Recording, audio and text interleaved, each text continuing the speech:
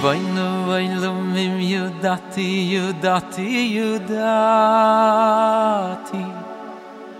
Ki hineni beyotchu levad Ki hineni beyotchu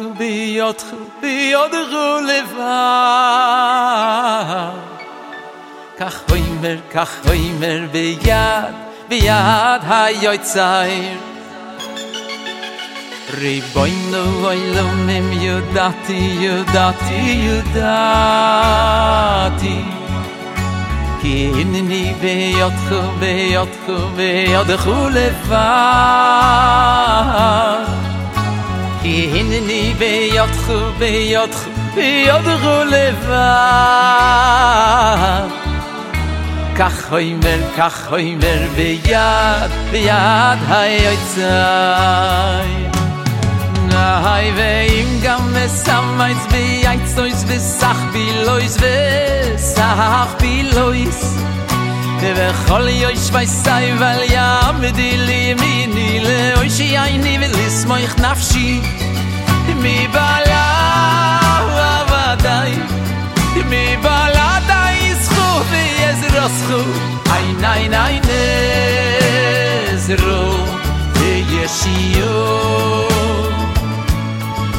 Nay nezro vishiyo Nay ribono olamim yudati Good evening, thanks for coming. Tonight the shir was sponsored by Ariel and Aliza Haratz, and this is in honor of Aliza's father's yortzeit, going to be on Monday, Chafei Tevis.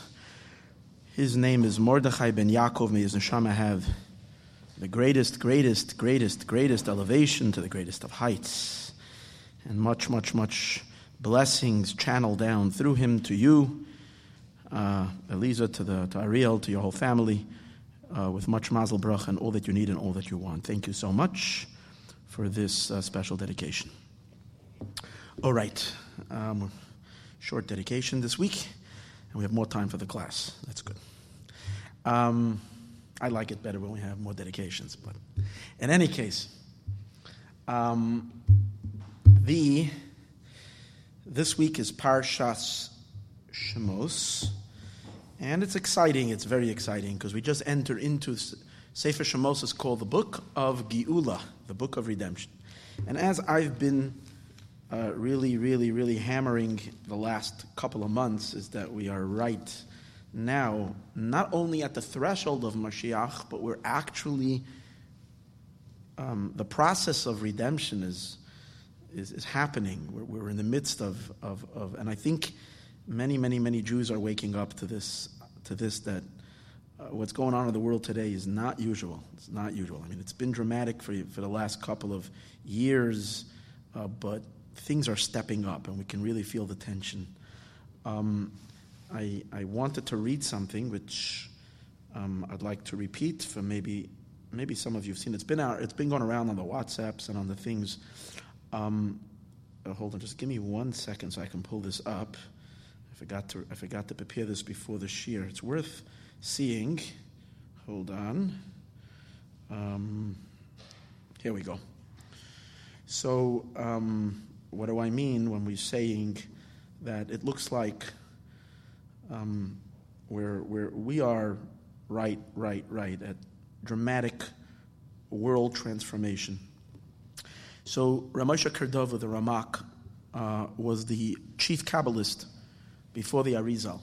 And at his passing, when he passed away in the city of Tzfas, the Holy Ari took over.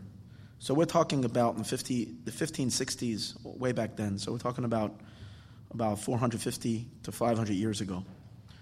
He writes in his Pirush of Zohar, in his explanation of the Zohar. I'm quoting from Hebrew. Now, I have to say that I'm not quoting from his Pirush on the Zohar itself, because I don't have his commentary in the physical book. I picked this up I picked this up online, so I'm only as responsible as hoping that this quote that is being quoted in Hebrew is verbatim what he says. Okay, so I can't vouch for that. I usually like to look things up. I actually was Googling it to try to find maybe a copy of the original page, but I didn't. But in any case, here's the words that he says. He says, "V'yizdamnu kol ha'amim," and it will happen that all the nations sheyasu atzas shalom, they're going to make a conference for peace, beinehem, amongst them. But their intentions are going to be v'yishapchu liyisrael lahashmid osam. Its intentions will be to wipe out Israel. Mipnei, the reason why, remember this is written 500 years ago. Mipnei shehakimu lahem malchus, because they have established for themselves a kingdom.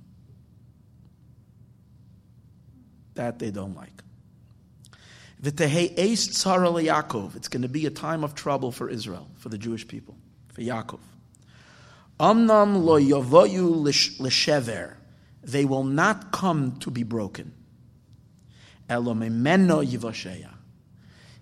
We will not be broken as a result of this, but from this situation itself will come the salvation. In the history of the Jewish people, as I know it, I don't know ever in the history that all the 70 wolves have joined together for one attack. We've been through all the wolves. The sages refer to the Jewish people as one sheep amongst the wolves. But we were attacked by different wolf packs at a time, a few together, never by all of the 70. Yesterday, we've seen all of the 70 gathered together. And whatever it means down here in this world, in the physical sense, it means tremendously, exponentially more in the spiritual realms above, where the 70 ministering angels of the nations are gathering together to stop, without any doubt, this is the last and final assault of the forces of unholiness to stop the coming of Mashiach. Because they sense it in every fiber of their being that momentarily the third temple is going to be built. Yerushalayim is going to be unified. The entire land of Israel is going to be to the Jewish people. If they would only listen to the classes at Mayon Yisrael, they would realize they have nothing to worry. Because Mashiach is here for the entire world to live in true peace and in true harmony. But it requires a submission and a humility to serving God. Which is not a bad thing, which is actually a very blissful and joyful thing. But if you're not programmed that way, then it worries and it concerns you. And it terrifies you. There is no other explanation. My dear friends, there's no other explanation of why out of nowhere, with the world having such big problems, with Europe being attacked, with attack after attack. So it just happened in Germany just 2 weeks ago, and before last year in France, attack after attack. And there is absolutely no reason why it will get better. It can only get worse because they're just flooded with immigrants. There is no reason. So when there's nothing else to worry about besides for the most peaceful place in the Middle East, and the only reason that's causing problems is exactly these talks, is what's firing up and causing the problems like we saw just last week, the truck attack and all that. So to make a problem when there is no problem, and why now? Why now? And why is a president, right before he's leaving office, and Lowe's kind of like it's over for him, his last piece of work to do, almost like he has to get business done right before he leaves, is to make sure that Israel is jeopardized. This is so godly. I also have to say that, which we have discussed in earlier classes. This coupled with a very, very, very wild election in the United States that has never gotten so much media coverage and that has turned out totally, as we say in Yiddish, Moshe Kapoyer, totally opposite of what everybody thought every prediction is, which is stunning. Now, why, what, where, and when? And an unpredictable future like we've never had, because we're dealing with a new administration that no one really knows what to make out of it. I think the administration himself doesn't know what to make out of where it's going. Right? That's what it looks like. And you can see clearly that the hand of God is over here operating in a very strong way. And Mashiach is coming. That's the bottom line. The other day I got terrified. Literally I got terrified. Because I'm speaking about this for so many times, and it literally hit me that this might be really, really real. This is real. And that requires not just to talk and be excited about world events that are happening. That requires that we have to be ready. This is big, big stuff. This is the biggest event ever in history. This is the greatest time. We're entering into a time of ultimate union with God, and we have to ask ourselves, am I ready for this? And if there's anything that we need to do to clean ourselves up and prepare ourselves and wash ourselves a little bit and be ready for this great moment, now is the time. Does not make any sense to wait, because once it happens, right, it's better to be prepared. And it can happen. It can happen in an instant. Things, in terms of world events, things can spiral out of control so quickly, but it doesn't have to be drama and world events.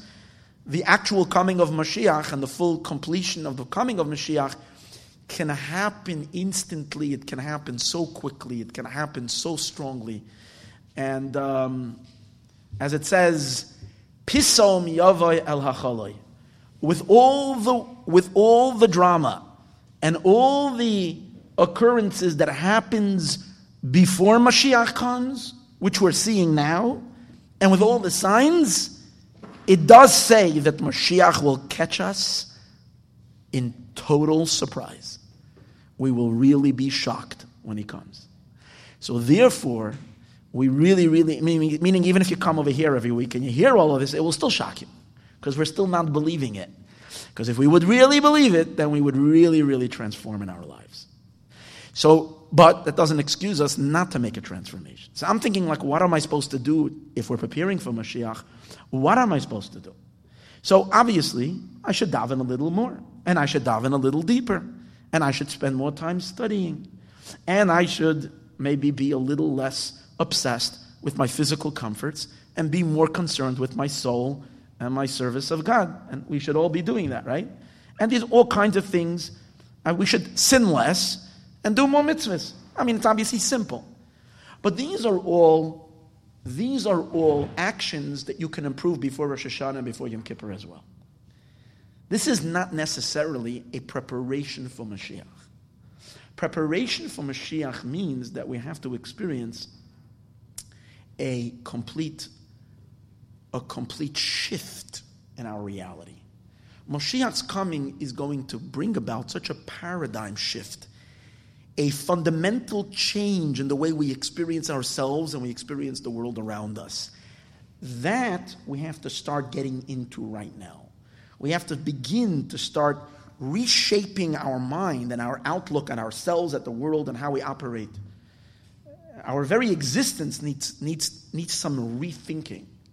And we have to enter into the Mashiach manner of thinking.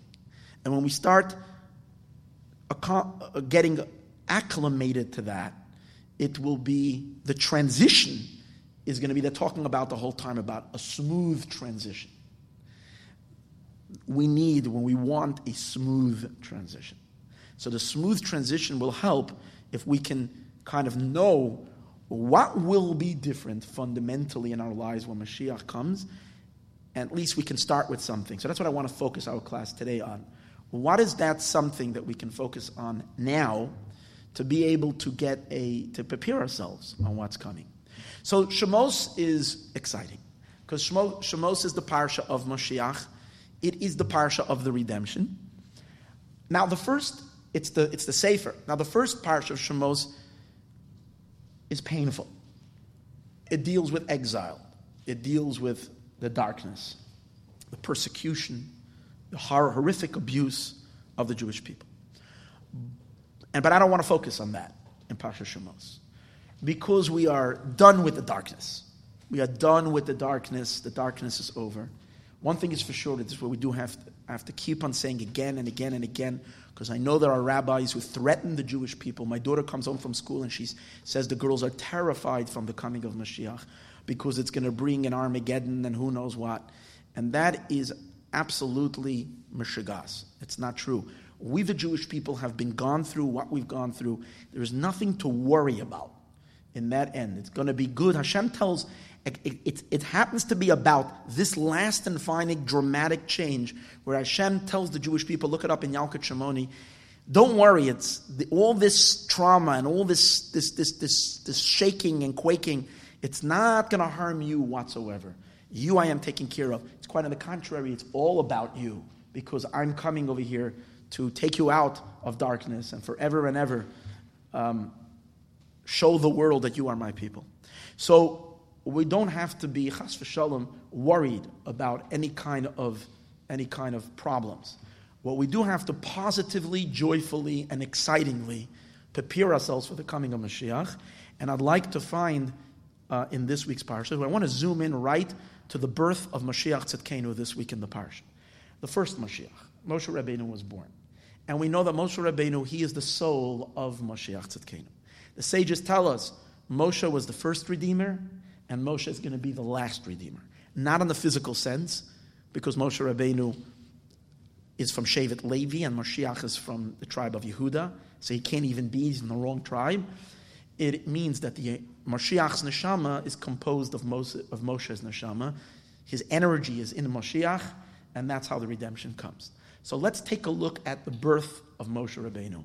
And from that birth, we will discover what does it take to make that paradigm shift for each and every one of us to start living to the best that we can in a Mashiach consciousness, because we have to realize that the galus and the exile is a crippling disease on our soul. It literally cripples us spiritually. And when you're living in this state of exile for thousands of years, it's very hard to make that transformation because we're living in this. It's a mental illness, exile. As much as the exile influences us physically of all the abuse and all the suffering and the persecution and all that, that's secondary to the havoc it wreaks on our soul, on our ability to perceive truth and live life the way we ought to be living as Jews. So let's try to see what exactly is that change, and what is the Geula state and what is the exile state, so that we can help at least aspire. If we can't live in it, at least let's aspire to live in that truth. So let's take a look at the birth of Moshe. So in the beginning of Perek Beis, I think it is, in this parsha, the pasuk begins, Vayelech ish mi beis Levi, and a man went from the house of Levi, Vayikach, and he took as Bas Levi, the daughter of Levi. First of all, it's amazing. The Torah is describing over here the greatest birth. Moshe Rabbeinu was born, the greatest human being so far, until Mashiach, ever to live. It's interesting that the Torah dismisses who the parents were. Not that they were small people. Amram was the head of the generation. He was you see from Rashi, he was the leader of the generation. Moshe Rabbeinu's mother, incredible tzadekis. You see, because of her, you have all because of his mother, she saved all she had Mesiras Nefesh and total self-sacrifice. She didn't listen to Paro's order. She was the midwife. She was ordered by Paro explicitly to strangle all the Jewish babies, all the Jewish boys. She disobeyed him. She defied his orders. Unbelievable. But Moshe Rabbeinu, see, his greatness is not that he's the son of this one or the daughter, or the son of this one, this is his father and this is his mother. Moshe Rabbeinu is Moshe Rabbeinu because God wants to redeem the Jewish people. And for that reason, he's giving us a super neshama. So therefore, I saw this in the Maral, who his parents are irrelevant. The main thing is, he's Moshe Rabbeinu, a neshama that God is sending into the world. Meaning he's not a continuation of the past. He's something totally new. So the Torah doesn't even tell us who they were. But it does say, a man of Levi marries a daughter of Levi.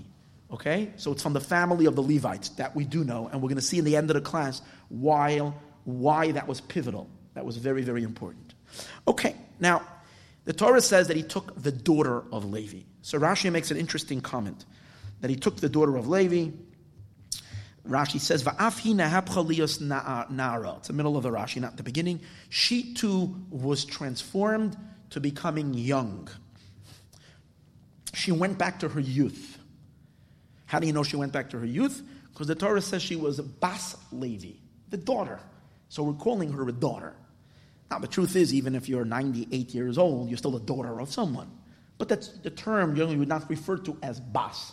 You can say Leah Bas, so-and-so, even say that's for a person who departed already. But when you're calling her, not by her name, just Bas Levi, the girl of Levi, it's in place to be saying you're speaking a girl of Levi. So a girl of Levi, a daughter of Levi, seems to be a younger girl. So Rashi says, but she's not so young. Ubas kuf lamet shana haisa, she's 130 years old. She's a real babushka, right? She's our real grandmother, a great. She's 130 years old, and you're calling her a Bas Levi.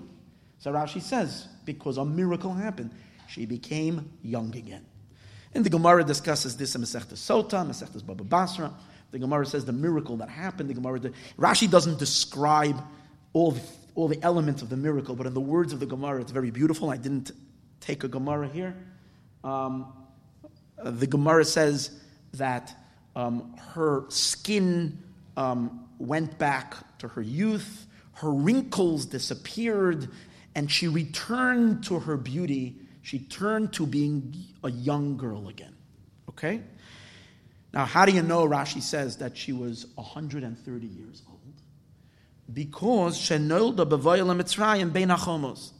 Because she was born, this girl, Yocheved, she was born when the Jewish people came to Egypt, when the family came to Mitzrayim. She was born as they were walking into the Mitzrayim, as they were coming through the borders of Egypt to come into Mitzrayim. Mazel Tov, Levi had a girl. It was exciting. The whole family, the caravans, and in a sense, they must have had butterflies in their stomach. They knew they're going into exile. It was a dark moment. They weren't happy. They had mixed feelings. God gave them promises. Yaakov was coming. Yosef was the ruler. They promised them a nice, beautiful land. As, the Beverly Hills of Mitzrayim was prepared for them. All wonderful and all very good. But they're going away from the land of Israel and they're coming into a place of exile, which they were told earlier that for 400 years they're going to be enslaved and they're going to be in exile in a land that doesn't belong to them. So they must have felt very uncomfortable. It was nice to ease the pain that it was exciting, because from the Levi's caravan there was suddenly a cry, Mazel Tov! A little girl was born. And that was Yocheved. So she is born at that time. Now, how long were the Jews in Mitzrayim? The Jews were in Egypt for 210 years. Okay, so she's born when they're coming into Mitzrayim. The Jews stay in Mitzrayim 210 years. Now Moshe Rabbeinu was born somewhere in the middle of when they came until they went out. When was Moshe born? Well, the Torah says explicitly that Moshe was 80 years old when he stood before Paro. That means that she had Moshe Rabbeinu 80 years before the going out of Egypt. So now, if they're there 210 years, 210 minus 80 makes her 130 years old when she gave birth to Moshe. It's even a bigger miracle than Sarah. Sarah, the Torah makes a whole big to-do that she was 90 years old when she had a baby Yitzchak, and here she's 40 years old. The Ibn Ezra has a problem with it. Ibn Ezra doesn't want to accept what the sages say. He says, if this would have been the truth, now, can't argue. He says, but Al Pipshat, he doesn't get it. How can it be if the Torah, it doesn't make any sense. You see, if this would have been such a miracle, the Torah doesn't tell us there was a miracle. And by Sarah, we make such a big deal. So the Maral gets very upset at the Ibn Ezra. And the Maral says, Chas v'shalom, that you're questioning what the sages say. First of all, he says the Torah is not a storybook to tell you every miracle. The Torah is not here, even though miracles are important, but the Torah doesn't have to tell you. The Torah is here. The Torah is the blueprint of creation. And what makes it into the Torah and what doesn't make it into the Torah is not how sensational the news is. That's not what the Torah is about, trying to give us sensational news. Quite on the contrary, sometimes you have these elements spoken about in the Torah that seem to be very repetitive, very unimportant, about the washing of the feet of Eliezer when he came to, that he washed his feet. Is that so important? That obviously, the Torah speaks of things, and it's whatever the Torah knows based on God's infinite wisdom has to be in the Torah, is in the Torah, and whatever is not. Secondly, he says, the reason why this is not such a great miracle, because it happened in the time when every woman, Jewish woman in Mitzrayim, was having 6 babies, and 6 babies at a time, maybe 20 years in a row. So you had 60 children. Since the whole birth rate in Mitzrayim exploded miraculously, so the fact that an old lady of 130 years old didn't really make everybody's eyebrows go up, and because it was common that miracles were happening in regards to having children. Fine, that's why it doesn't. But this is what we get over here. Rashi says she was 130 years old. Now, this is Rashi is based on a Gemara over here, Masechtas Sota and Masechtas Baba Basra. Where do we know? From where do we know that Yocheved was born when they came through the doors of, when they came through the gates of Mitzrayim? So the Gemara says we derive it from a pasuk in Parshas Pinchas in the book of Numbers in Bamidbar. Over here it says Perek Chavav pasuk Nun Tes, chapter 26 in Numbers, verse 59. The Shemos Amram, and the wife, and the name of the wife of Amram, Yocheved Bas Levi. Over there it's talking about the Jewish people. Why is it? And it's giving us all the whole family again, pertaining to entering Eretz Yisrael. This is at the end of the 40 years. The Jews are ready to go into the land of Israel. So it's talking about all the families that survived the 40-year trek. And these are the families that are ready to go into Eretz Yisrael. So it recounts the families again. And over there it says, the name of the wife of Amram is Yocheved Bas Levi, Asher Yolda Oisa LeLevi b'Mitzrayim. The pasuk says, she gave birth, this Yocheved gave birth, this girl, Yocheved, this boy,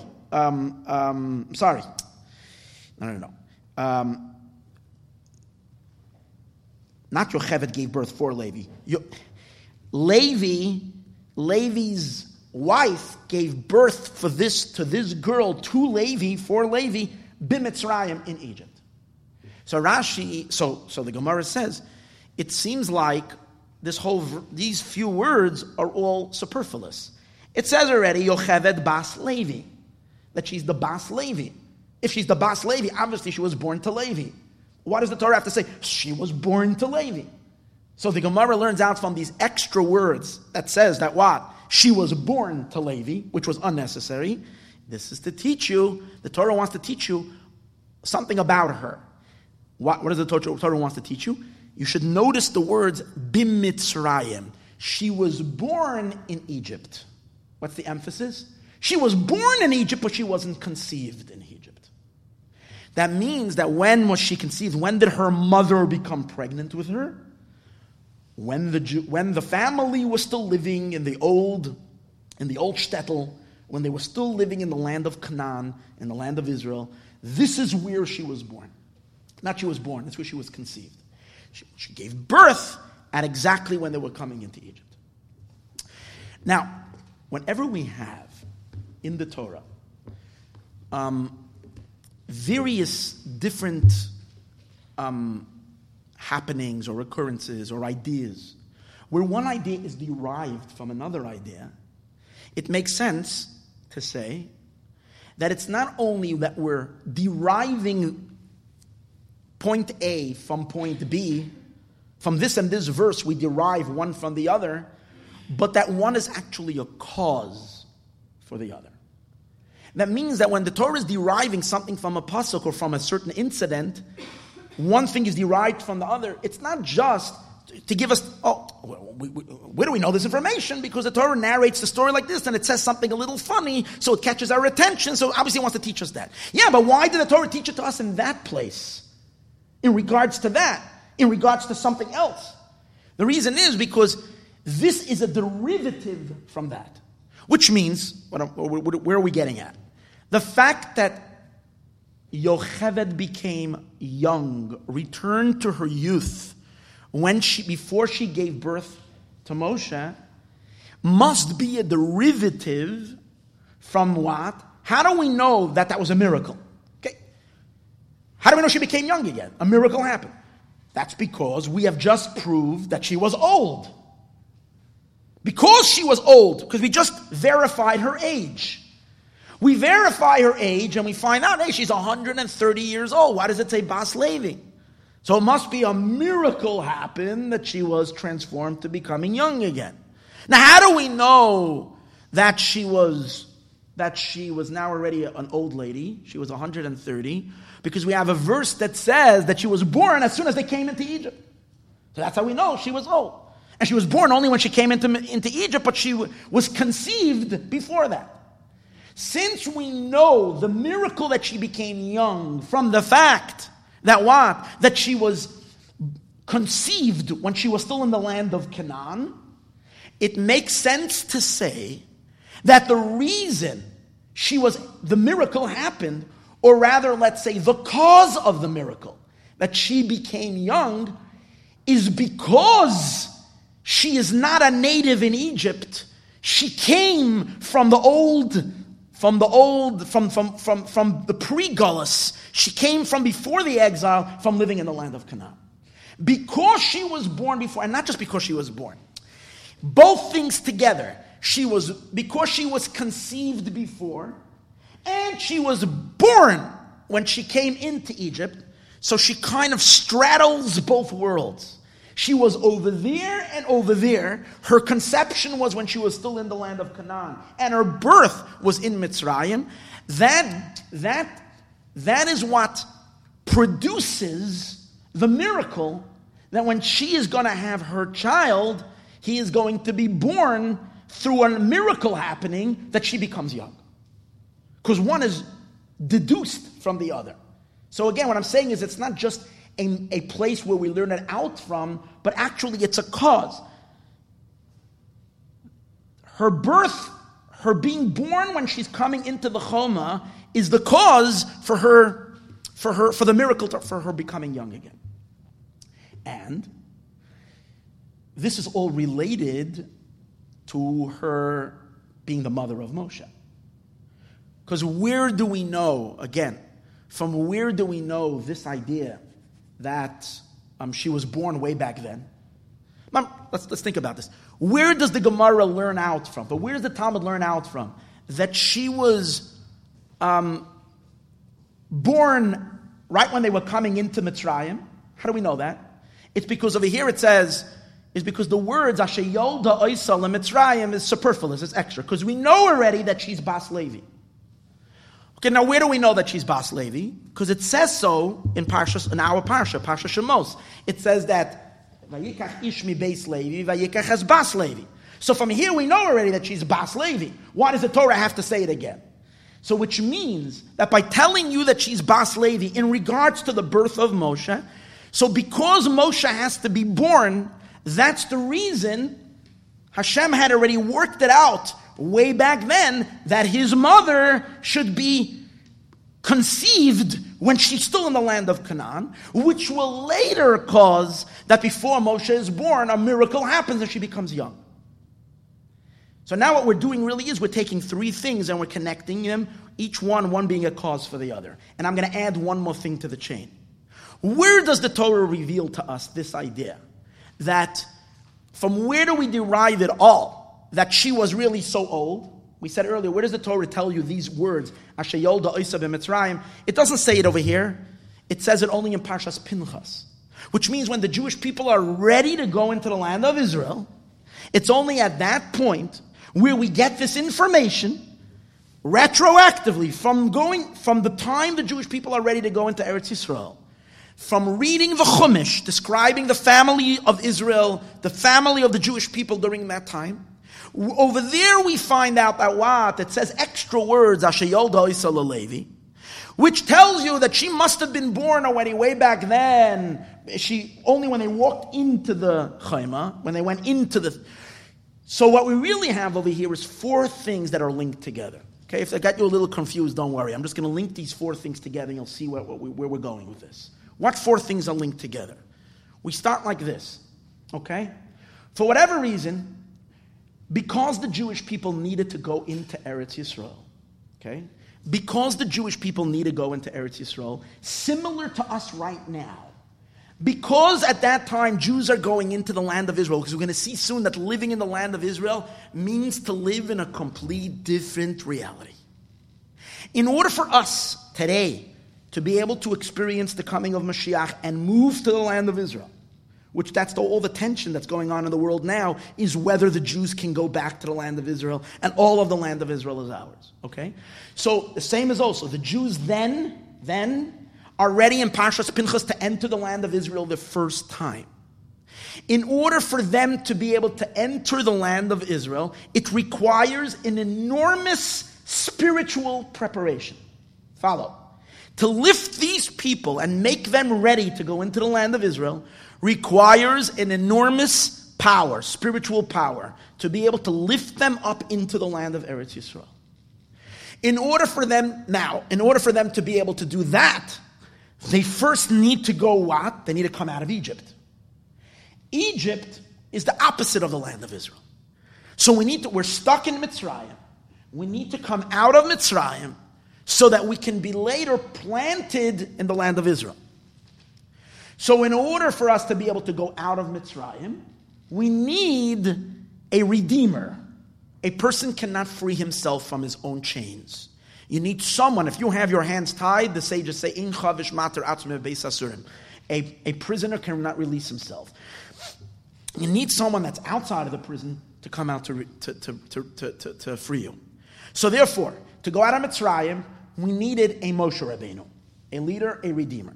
Now, for Moshe Rabbeinu to be able to redeem us, Moshe Rabbeinu had to be born a miraculous birth.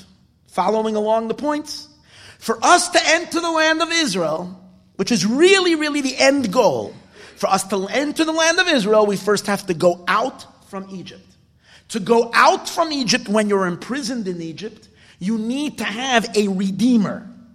That redeemer, Moshe, needs to be born a miraculous birth from a mother who becomes young again before she gives birth to him.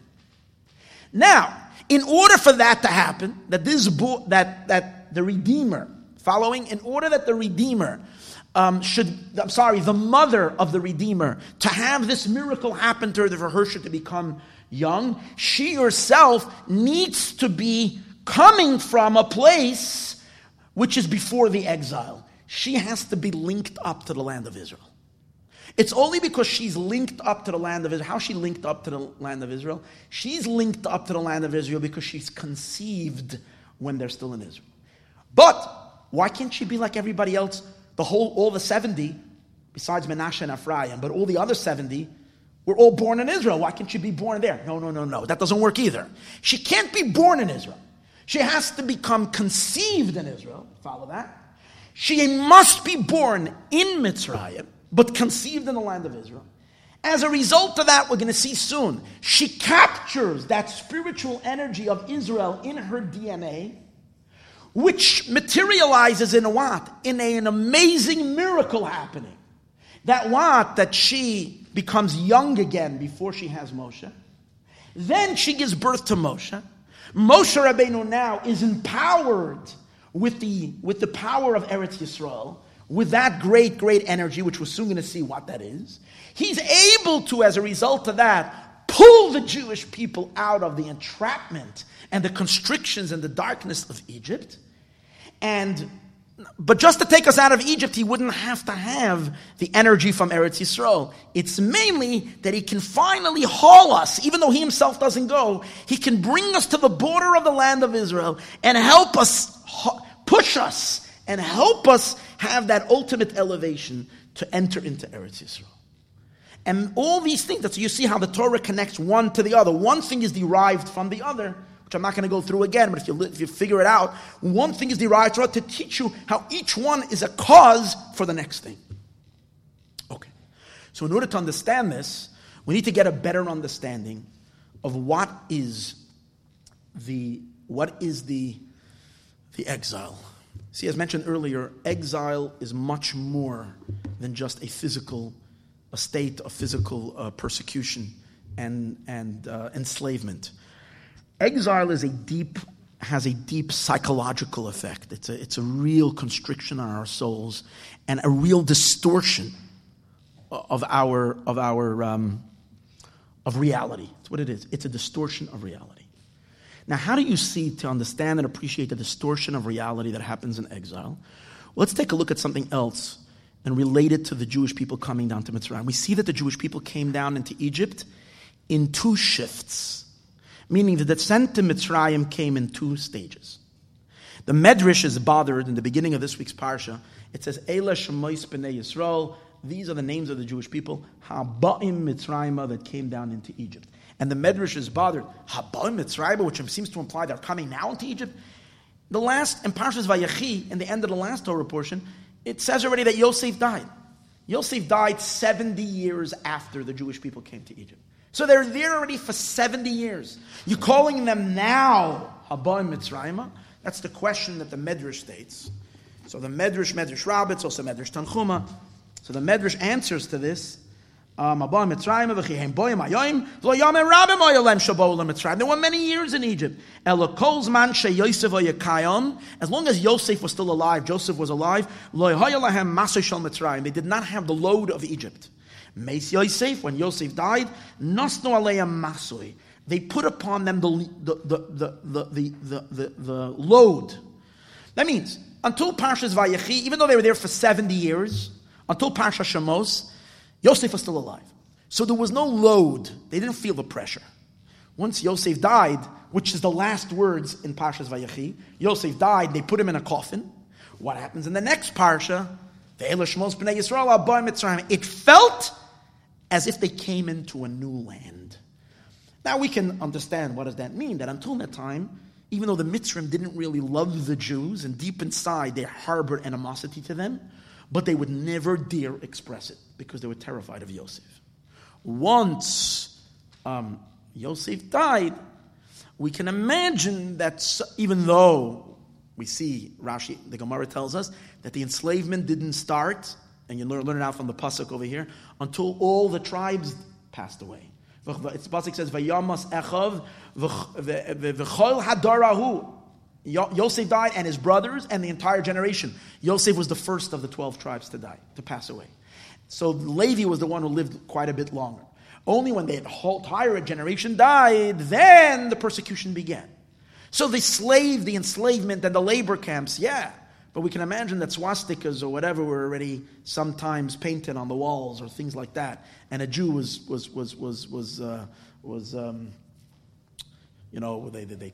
they yell Jew on the street or things like that. You can see that the abuse, verbal abuse and various different things, they can sense already the pressure of Mitzrayim.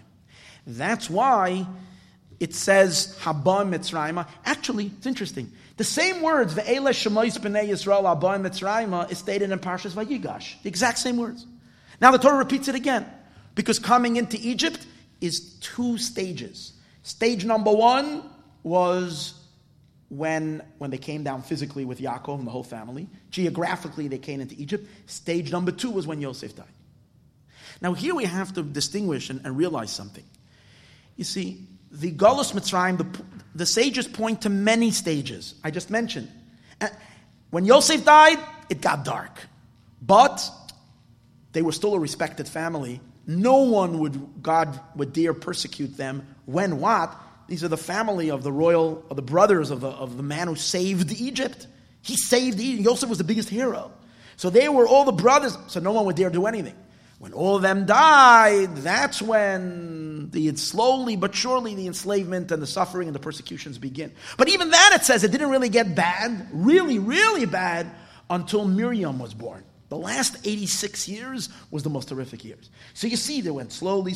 But yet, even though there are many stages in the Egyptian exile taking effect, and the exile getting a iron, sinking its teeth into the Jewish people, it came stage by stage.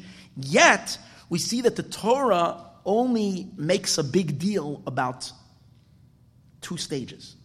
One era in exile was when Yosef was still alive, and then the second era in exile is when Yosef passes on. And that means that all the consequential stages where the Galus was getting, where the grip of Egypt was getting tighter and tighter and tighter, they're not considered a new phase in exile. They are within exile itself. It's getting darker, but it's not considered a whole new phenomenon. A new phenomenon is only when Yosef dies. It's like a new chapter. You also see it from the fact that this is the point where we end Bereshis and we go into Shemos.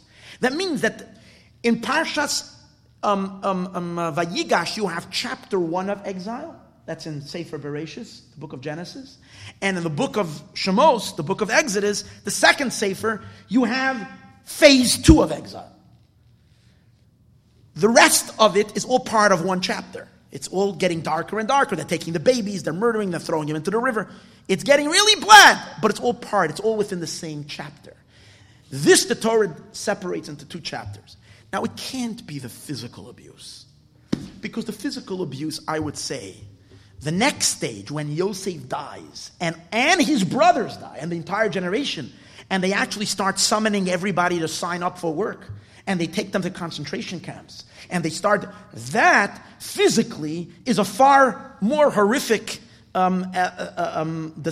exile than what was going on before. It's one thing to be called Jew on the street or whatever, to be discriminated against. The darkness of the difference between Yosef was alive and Yosef died physically was not so bad. You have to say that what we're talking about over here is the psychological, spiritual transformation that happened once when Yosef died. Some light went out in their soul. As long as Yosef was alive, there was a certain illumination, there was a certain awareness that was powerfully felt to the Jewish people. When Yosef died, that light went away. Now, the first time it got dim, spiritually, was when they came into Egypt. Egypt itself, by coming into Egypt, to a certain degree, it suffocated their souls. But they still had what we might call oxygen tank to breathe, as long as Yosef was alive. When Yosef died, even those oxygen tanks were taken away. And now they were suffocating in Egyptian culture, in Egyptian outlook, in Egyptian worldview. That's the difference. These are these 2 stages. It's interesting when it's hinted to, right when the Shvatim say to Yosef, they're telling him the story, they say, Yorad Yoradnu, we came down to buy food. So Reb Shneir Zalman of Liadi, the Balatanya, says, is this indicating of 2 levels of spiritual descent of exile. God promises the Jewish people, Hashem promises Yaakov Avinu, Elcha gam oloi, I'm going to bring you up, I will also bring you up. He repeats 2 times, I will bring you up. You know why? Corresponding to the 2 descents of going down and going down further, spiritually, God promises He will take us up, also in 2 stages. And Reb Shneir Zalman of Liadi, in Torah Or, says something very, very powerful. He says, guess what? The fall that we fell happened when we went down to Egypt. We fell twice. One when the Jews entered Mitzrayim, one when Yosef died. We had 2 times we fell spiritually. When we went out of Mitzrayim, we really only went out of the first of the lower fall, but we never really we were never restored to the original state that we were, even when we came into the land of Israel. The second elevation is going to be by the coming of Mashiach. In other words, we never really went out of Egypt. Even though we had a Beis HaMikdash and we were in our holy land, we never completely went out of Egypt. Because we never went out. Yaroid Yaradnu. We went down 2 steps, we fell down twice. We went up back 1, but we never went back up. The second one, that's going to be when Mashiach comes. So let's understand a little bit. What is the fall of what happened?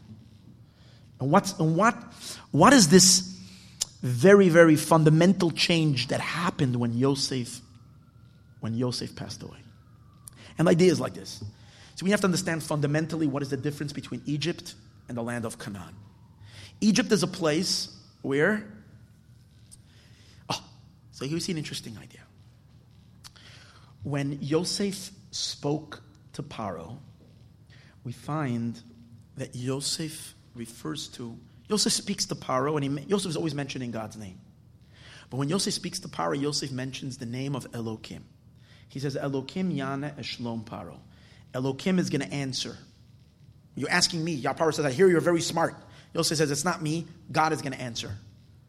And then Yosef tells Paro again, Asher Elokim osa, that which God is doing. Hera es Paro, he's showing Paro. That's what he's planning to do. Yosef mentions the name of Elokim. Many years later, Moshe comes, and Moshe mentions the name of...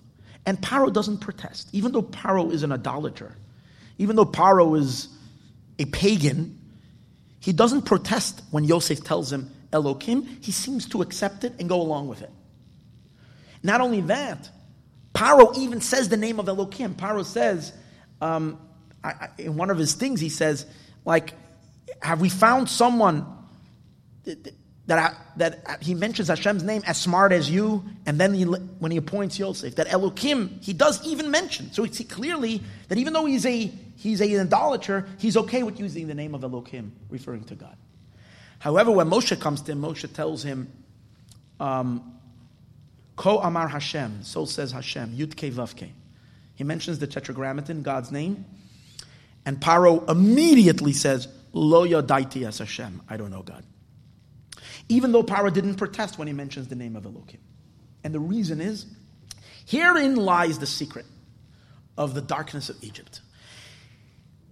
Egypt was a place that relied and lived in a mindset that nature is nature.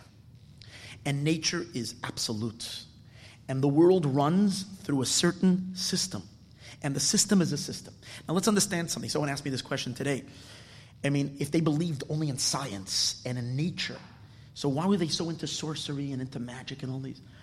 They had a deep understanding of science.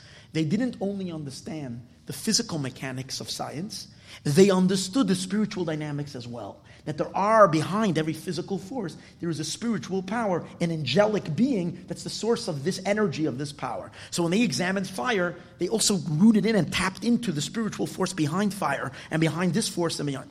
However, that's all that they saw. They saw the various different powers in nature, and they saw these powers as absolutely powers, and that there isn't and they didn't believe in Hashem, who transcends all these powers, all these natural forces, and that God is really in control of the world. They saw these powers as absolutes. They were able to tap into the spiritual forces, sometimes to manipulate things. But they believed very, very strongly in these forces. And that's the name of Elokim. Elokim is the name of God as God manifests within nature. The name of Elokim is Gematria 86, which is the Gematria, it's the numeric value of the word HaTeva, the nature.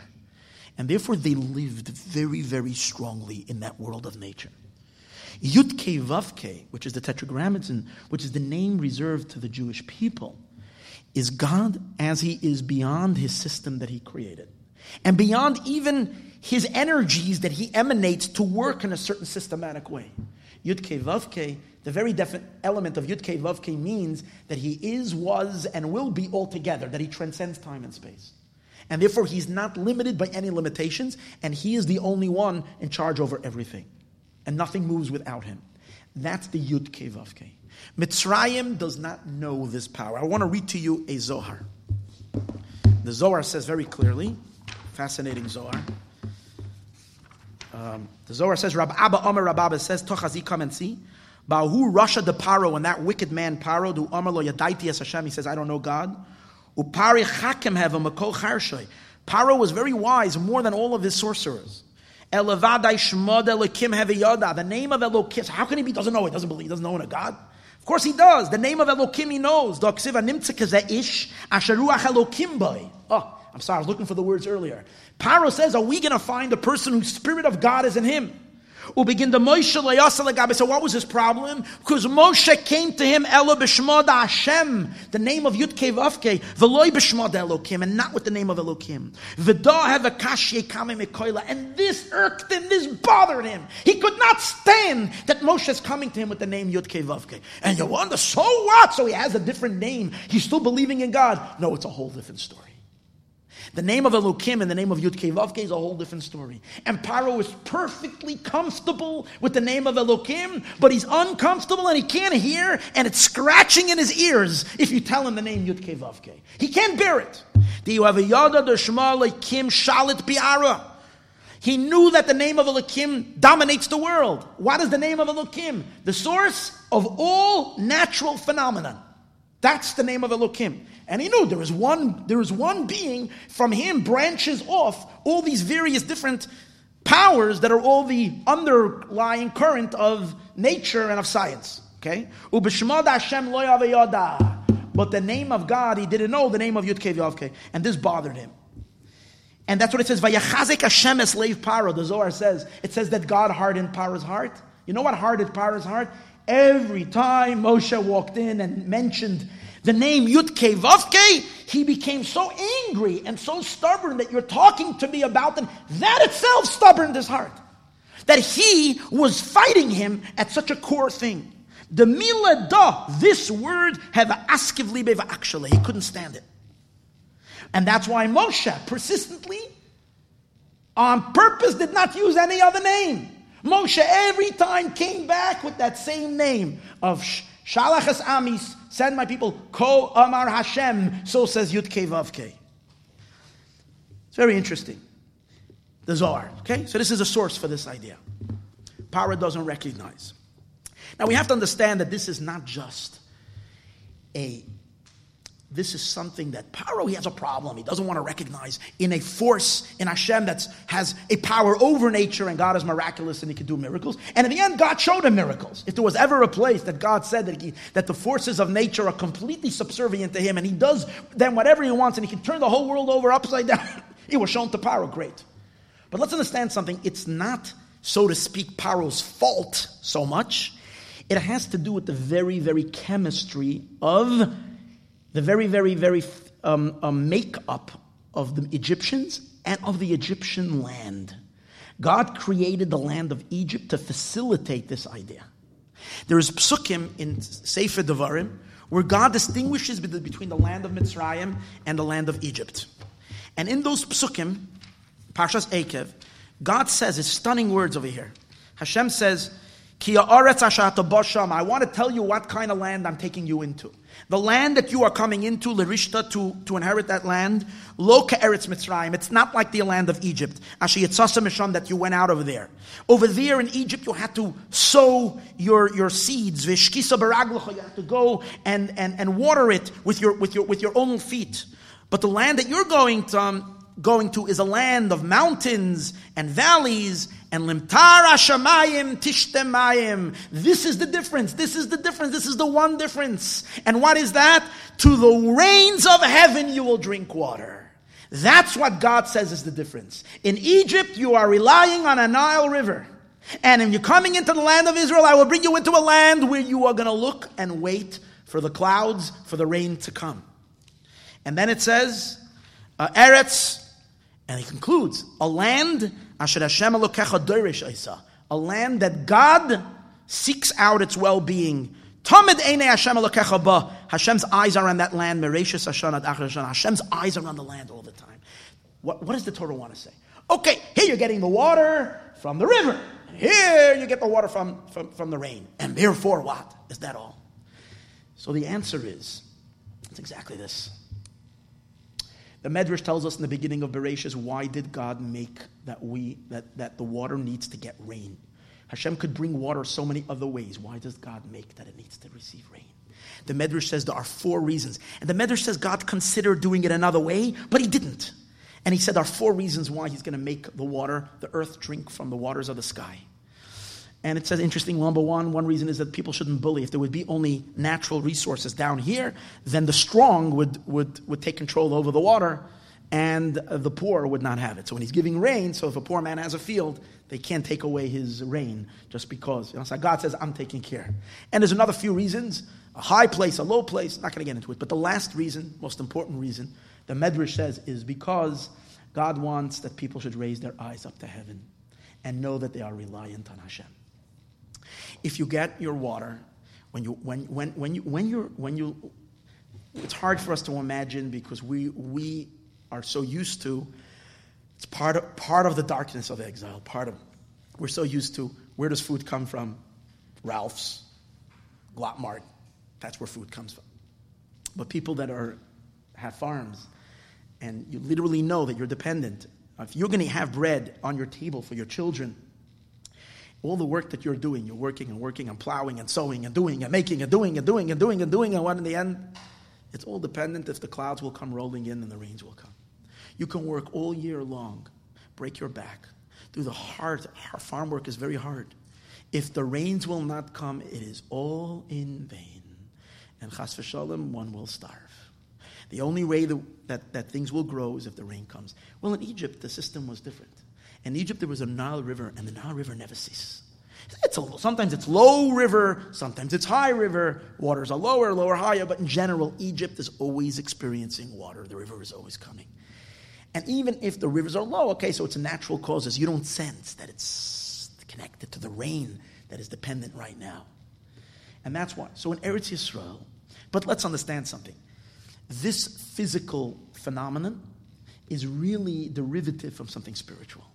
The land of Israel is a land, it's a holy land, and it's directly under God Himself's providence. He does not give his influence, his hashpah, his life flow, does not come through mediators of the various different constellations, of the various different zodiac, and all these things don't work in the land of Israel. It's Hashem directly feeding every creature and every being in the land of Eretz Yisrael. It's directly from Him to us. It says, over there, Rabbeinu Bachaya says this, here we go, She'ein, over there in Parshas Ekev, V'ba kasav l'amdeinu, She'ein Eretz Yisrael nesuna tachas mamsheles hakoichovim. Eretz Yisrael is not under the dominion of the stars, v'amazolos, or the constellations, keshara ratzes, like the other lands. Ve'ein nimseres ledrishas alekayim maila, keshara aklimim. It's not like all the other climates. Hashem Himself, seeks it out, Tamid, all the time. Hashem did not appoint any other powers. Any ruler. And that's what David HaMelech says. Al Eretz Yisrael, Kol Mayane, all my hopes and all my aspirations, or Mayane also means my springs, all my springs of water and life, Bach is in you. I have no one else to turn to for success. I know that my parnasa and my livelihood, my sustenance can only come from you directly, Hashem. Nothing else is going to decide my well-being but you. When you live in the land of Israel, not today, but when we live today to a certain degree, but when we lived in the land of Israel, when Mashiach is here, or when they lived when the Beis HaMikdash was standing, you sensed it in every fiber of your being. You saw that your sustenance and your life force is coming from God, and you needed something, you stood, you davened, and it would happen. And if you tried other things, it doesn't work. You have to turn to Hashem for your help. That's the way it was crystal clear in the land of Eretz Yisrael. Now, how about all the other nations? So in the other nations, there's two levels. There are all the other countries in the world besides the land of Israel. They are not directly under God's direct influence, even though they are. But Hashem feeds them and channels His energy through the constellations and through the various different things, which create some kind of a facade as if these powers have real power. Really, in truth, it's Hashem operating everything. But He's masking it through the various different... He does allow the various different angels to carry it down. In Eretz Yisrael, no one is carrying it. It's Hashem Himself feeding you like a mother feeding a little baby. Every spoon, every little spoonful is coming directly from Hashem into your mouth. That's the way it is in Eretz Yisrael. In other countries, Hashem sends this one to give it to this one, to give it to that one, but it's coming from God. Since they too need to come on to reign, they too have a sense of something godly, of there's an influence from above. It's not so dark. The land of Egypt is the land that spiritually, the chemistry of the land, the way God crafted that country, is that it's a place of extreme concealment. And people that live there have no way to sense that there is a true, Hashem is in control, and there's such a powerful sense of, I need to look out for myself. And my security is dependent on me going to the Nile River, me making good irrigation channels to be able to feed my family, to take care of myself. There's a powerful sense of independence. And one feels as if they're really in control on their own. Now we all know, obviously, what does that do? So let me show you something interesting. Further in Parshas Eikev, it says, God says in the next parsha, the parsha of V'hoyim Shemoya. What does Hashem say? The famous in the Shema. He says, if you will listen to me, what will I do? Since you just realize you're living in the land of Israel, and therefore what? You know that I'm the one who can give you your parnasa or not. I can hold it, and it's only in me, it's not dependent on anything else.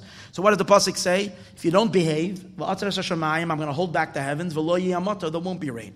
If you will do my mitzvahs, it will rain. So listen to this. The Rabbeinu Bachai says, why didn't God give you an Eretz Mashke ke Eretz Mitzrayim? Why didn't God give you a land that kind of irrigates itself like the land of Egypt? So you should feel that you're not in control. And what do you have to do? You're always going to have to turn to God. You're going to have to ask Him for the keys. We know that the keys of rain, only God has the keys of rain. So you're going to have to ask Him for your keys. And I want to tell you a very good secret in education with your children. You have teenagers in your house, okay? Now they want to take your car, they learn how to drive. Once they learn how to drive, you know that your control over them is already on a whole different level. But as long as they don't have their own pair of keys, you see, as long as they have to come to ask you for the keys, then you know that they still have to some degree, listen to you. The moment they have their own keys, forget about it. They're totally independent, and you've lost any vestige, any remnant of control over your children. Forget about it, because they have their own keys. So that's the difference. In the land of Egypt, God gave the Egyptians their own keys. They don't have to turn to God for anything. That bolsters and that develops and that creates a very strong sense that my life is my life and I'm in control. And I feel that this is my life. And look at this. There's a pasuk in Yecheskel. It says over here, Hashem says to Paroi, God speaks to Paroi, Yecheskel Chavtes, pasuk Gimel. Hineni alecha Paroi, melech Mitzrayim, king of Egypt, Atanan Agadol, the big crocodile, Aroivitz b'toich Yoirav, that swims in his rivers. Asher Omar, he says, Liya Oiri. My river is mine. V'ani asisani, I created myself. Rashi says, Eini tzarech le'elyonim. I don't need the uppers. Ki yesh li oiri. I have my river. Maspikot tzarki. I have a river that takes care of everything. I have a retirement fund. I have enough money in my retirement fund to take me and everything. I have nobody to worry. Everybody knows.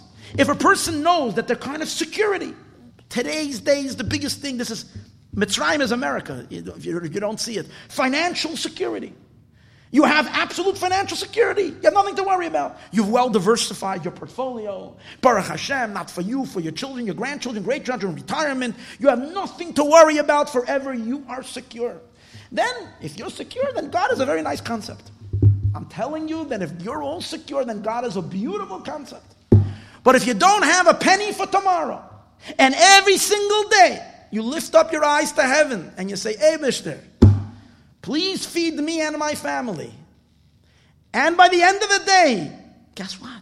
You fed you and your family, and you know how? You have no idea how, but you know what happened. Then you know, and you sense deeply, deeply, deeply that Hashem is your power and Hashem is your life. God says to the Jewish people, I don't want you to live in a land of Egypt where you have financial security. I want you to live in a land of Eretz Yisrael where every penny and every nickel and every dime, I'm going to give you all the time so that you're in a deep relationship with me. You turn to me, you recognize, I'm your father, I'm your mother. I care about you and I love you and I take care of you. Now, if you live that way with anxiety and you're nervous and you're uncomfortable, God says, I don't like that. But if you can kind of put yourself in a place where you have zero anxiety and zero worry because you know that Hashem is there for you all the time and He will for sure take care of you without a doubt, then Hashem is in a deep relationship. And Hashem says to Jews, I want you to live in Eretz Yisrael because that's the way you live in the land of Israel. In the land of Egypt, you're in charge. It's your world, you're in charge. You're in power. And that ego and that sense of koichi ve'otzim li yadi asali zachai lazeh, one becomes so subjugated to the calculations of how Wall Street works and how my money is going to be moved from here and this and what the economy projections and what the those that are looking out now with a new presidency and new Trump economy, what's going to be and so on and so forth, where you kind of feel secure because of this and because of that. All of that is Egyptian philosophy. It's Egyptian ideology. And this is what God wanted. This is what Hashem wants for the Jewish people to be a different kind of existence. That we recognize it's all directly from Hashem. Now, the truth is a person has financial security and they have power and they have strength and this and that. And okay, maybe you have something, but then you're only as strong and only as rich and only as much that you have. And even that you don't really have because you think you have it. And then one day it can be gone. But if someone is completely comfortable with God and with Hashem taking care of them, and they live in this higher, deep emunah and bitachon, and then you have everything. There's mamish, then you're super rich. Then you're never lacking because God is not lacking anything. Then you mamish don't have any worry ever. It's an unbelievable way to live. It's hard. It's very hard to be able to put ourselves in that place. But when you do that, you're a real free, liberated person. Lately I'm reading a lot of stories of tzaddikim after I did my trip, and we went to all the kvarim. I became very attached to reading stories. And I realized that these stories have so much more of an influence on me than all the learning that I learned, because these stories are so deep. And I'm reading a lot about the Hasidic masters. They did not go to sleep at night if there was a penny in their house. Every dollar they had, many of them, had to be distributed to the poor before they went to sleep. And it's not because they knew what's going to happen tomorrow. It's precisely that. They did not want to be under any other security but for the fact that the one who feeds the entire world is going to feed them. And there's a story of Rav Melech of Lozensk that I was reading that he literally could not go to sleep at night if there was a penny in his house. And he went to bed and he couldn't sleep. People in the house would have to get up and look and search, or he would search, and people to look around if there would be a problem. Then one time they searched and searched and searched, and like they're searching for chametz, literally like they're searching for chametz. They couldn't find a penny. What happened was someone came to town, and he was a chassid, and he brought a big package of kvitlach, of pidyons people sent for brachas, and everybody gave an envelope with money. But the guy he arrived in town very late, so he went to an inn, and he was going to go there tomorrow. But Rav Melech's neshama was so sensitive that there was something because the money is already kind of his, because he's bringing it for him. And he did not want to have anything that's attaching him to anything. But in the morning, he'll daven, he'll say, Hashem, please, feed my family, and Hashem will send parnas. That's Mashiach. That's the world of the future. That's where a world is directly connected to God. So now let's see something. Now let's understand the difference between when Yaakov lived in Mitzrayim. Yaakov saw with his own eyes the miracles. Yaakov lived in Lavan's house, remember? And at that time Lavan cheated him with every kind of cheating possible. Against all odds, he should have walked out with penniless, even worse than when he came. Instead, Yaakov left a millionaire. Why? Because Hashem took care of him. And literally Hashem brought, the Malachim came and brought the sheep and a whole series of miracles. Yaakov's entire life was miraculous. And therefore the entire family that was born and living in the land of Israel lived with this idea that God is my rock. God is my Hashem Ma'uzi. Hashem is my power. Ki ata goichi mi baten. You are the one who pulled me out of my mother's womb. You're the one, the word over there, the pasuk says, you're the one who gives me the milk when I'm nursing from my mother. It's you who provided me with food then. And just like you provided me with food then, you're going to provide me for all my life. That's what David HaMelech says. The family knew that in every fiber of their being. But when they came down to Egypt, where Egypt, it says an interesting thing. It says that in the name of Elokim, which is the name of concealment itself, there are 120 different combinations of the letters of Elokim. You can combine the letters in 120 different ways. In one way, the Aleph is first, and then the Lamed. Then you can, if you do the math, you see there's 120 different ways you can scramble the word Elokim. Each one gets darker and darker and more concealment. The last 48 is where Egypt derives from. The darkest, God has shrouded and concealed himself to the most extreme. That's called Admas B'nei Cham, the land of the Chamites. Cham is 48, Memches. The land of Cham is the land of the most concealment and the most blockages. So when the Jewish people came down into Egypt, as soon as they came down into Egypt, to realize that that very culture and the very nature of the people and the very land geographically where they're standing started messing with their minds. And they started worrying about their parnasa and their livelihood. This idea of being totally security, true financial security, because God is behind you and he's taking care of you, this has went away from them. However, listen to what happened now. When Yaakov came to Mitzrayim, Yaakov blessed the Nile River. And it says that when Paro came to the Nile River, whenever he came to the Nile River, the river rose up towards him. So when he came to the Nile, the river would rise towards him. It would be easier for him to take the water. So Paro would come to the Nile, the river would rise, and everybody would come and draw water because the river was going up to Paro. The question is asked, why in the world did Yaakov bless the Nile if the Nile was the Avodah Zarah of Egypt? Understand why? Why it was the idol? Because the idol of Egypt means you have something else to blame your success on besides on God. That's an idol. So if the Nile is the idol of Egypt, why is Yaakov assisting the Nile? Yaakov didn't do it for Paro. Because Paro, the truth is, you know what happened to Paro? Paro, when he saw the Nile rising, even though initially he knew that it was Yaakov's blessing, after a while, what did he convince himself? Because he's such a dark being, that too is his credit. That he is a god, and the water is coming up because of him. But it wasn't for Yaakov. You know who it was for? It was to help the Jewish people. Because when the Jewish people are coming down to Egypt, and then suddenly there's a whole new source of parnasa. It's not the rains in heaven. You don't have to call out, God, can I have the keys? Can you open up? Can you unlock the shack? Can you bring me the rain? You don't have to do that. You'll have this Nile River.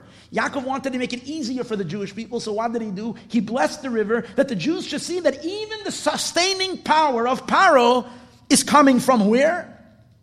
Is because of Yaakov's blessing. That means that too is coming from Hashem.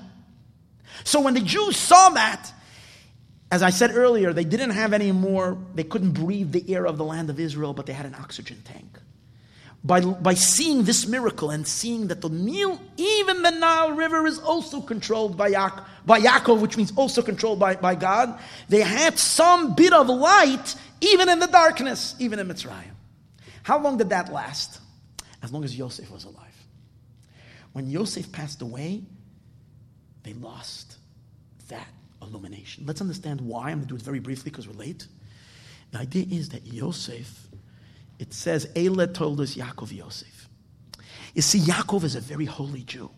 Very holy. His awareness is pure godliness. He sees Hashem, there's no obscurity. He's living in the highest world of Atzilus. He's living in a world where God is unobscured. The problem, Yaakov, is that he can't relate to people that are in a complete different place. He's too high, he's too detached, he's too godly. Sometimes you have people that are too spiritual, and because they're so spiritual, they can't relate to their children who are living in a whole different reality. Yosef had a unique power. Yosef was the person who had the ability to translate the consciousness of Yaakov, the richness, his godly awareness, and bring that into a different place, into a lower place, into Mitzrayim. That's why Yosef was, we know, a tzaddik even when he came down to Egypt. He lived completely one with Hashem. Therefore, I don't have time to go into it, but it's Yosef's quality of his neshama. He serves as a conduit to bring the truth of the transcendental truth that God is the only one and everything is dependent only on Hashem, the truth of Eretz Yisrael, to bring that into Egypt. As soon as Yosef died, passed away, this is what happened. Let's understand what happened. The Jewish people still had rabbis. The other tribes were still alive. They knew, they had the knowledge that what blessed the Nile River? How does the Nile River? They saw that even the Nile River is what? Rising up because of Yaakov's blessing. They heard it from their fathers. They heard it from the Shvatim. True, intellectually they knew it. Conceptually they knew it. But they did not feel it in their soul. You know why they didn't feel it? Because Yosef was spiritual Wi-Fi. And the moment Yosef died, that neshama of the tzaddik was not here anymore. No Wi-Fi connection. Boom! Darkness. So even though they hear about it and they learn about it, and this guy says it in the shir, that it's all dependent on God, they're not sensing it. They are sensing, like we sense. You realize, all of us, how needy are we? How worried do we get? How desperate are we when we don't know exactly, oh, we have this bill coming, I don't know how I'm going to cover it. Oh, yeah, I don't know what this is. All the nervousness, Gewalt. Why is a Jew ever nervous? Never. Drop it. We should never be nervous about anything. Never be anxious about anything. This comes because we don't sense it. We hear about it, but we don't sense it. But we're not capable of sensing it. You know why we're not capable of sensing it? Because we're living in Egypt. We're living in Egypt. And something very, very, very ugly, a deep virus has gone into our soul and has brought this deep, a bug that completely breaks the soul down and makes it American, makes it feel so strongly that we are empowered. Like, what does it say? I was thinking about this. I'm saving for my retirement. Why? Because I realized that now I can work. Then I won't have kayach to work. So what am I really saying? That really the power I have for my money is now. But let's think about it. Why am I having money now? Because I realize that I'm the one. Because if I believe that Hashem is the one who's feeding me. So today He's feeding me. Today, it's not that I don't have to work. Every person is obligated to work. You have to go and make a living. Well, when does God expect of you to make a living? When you're able to. When you can't, what does He expect of you then? He'll take care of you. I'm not necessarily knocking a retirement thing. I'm just saying the notion that we believe in it so strongly. And we sense so strongly that I'm kind of taking care of myself and I have security. This is a very, very deep klipa. And you know what it does? It distances the heart from Hashem in a very deep way. Because sometimes people complain to me that my child doesn't like to daven. And you can't daven unless you really need something from God. Then you can daven. If Hashem is very real to you, I say, okay, when he grow up, he'll have problems, and he needs to turn to Hashem, he'll daven. I'm not talking about Hasidic davening that's deep meditated. Just the basic idea of davening. When you really, really sense that there is Hashem that is responsible for all your well-being and everything you have, and every time you need something, you just turn to Him, and then you see miraculously, because people that are, for me, it's not because I want to, it's against my will that I was thrown into this situation, that I have to live this way. Why? Because I run an organization, and today there's nothing here for tomorrow. So we always live in this miracle. I have to fight the anxiety because sometimes it gets to me. But you get accustomed to it, and you realize, you know what? Because I've seen miracles, unbelievable miracles. And I remember when I had a job, when I was paid on a salary from a thing, and I had a secure, the connection wasn't there anywhere close. Because when you know that Hashem is your only backbone, you have nowhere else to turn to for anything but to Him, God becomes so real. And your relationship to Him becomes so real. I'm not saying that one should not have, but one has to change their mindset. It takes a lot. Moshe Rabbeinu, therefore, for the Jewish people to be able to go out of Egypt, Moshe Rabbeinu to take them out of Egypt, it wasn't just physical Egypt that Moshe had to take them out of. Moshe had to transform their psyche. And in order for Moshe to be able to transform their psyche, so first of all, you see, physically he had to take them out of Egypt. He himself had to be born from a tribe who was not enslaved. What did we say earlier? You cannot save someone if you're in the same situation like they're in. You can't save them. You have to be outside to be able to save someone. Because or else you're drowning together with him. You can't save someone from drowning if you're drowning together with them. So a person can't, you have to be outside. So Moshe Rabbeinu has to be out. That's why the Maral says he had to come from Shevet Levi, because Shevet Levi was not enslaved. Since they were not enslaved in Egypt, they were above, he was able to fish everybody else out. But spiritually too, he had to be born from a miraculous birth. You realize what happened? Moshe's very existence had to be a miracle. So right before he was born, his mother became young. A total miracle. She was an old lady of 130 years old, and suddenly she became young. It's like unbelievable. Why did that miracle happen? Because he had to be born. He had to be empowered with the powers of miracles. He's not stuck in natural. Science and all natural causes are irrelevant to Moshe Rabbeinu. It's meaningless. He is a being that's purely spiritual, purely miraculous. Now, in order for that to happen for him, a miracle to happen to his mother needed to be firsthand conceived where? First of all, let's understand, it couldn't be many generations. It had to be his mother. Because he himself had to nurse the milk of a person who has in her DNA the Eretz Yisrael light. She had in her DNA the Eretz Yisrael perception that God is and there's none but him. Why? Why did she have that perception?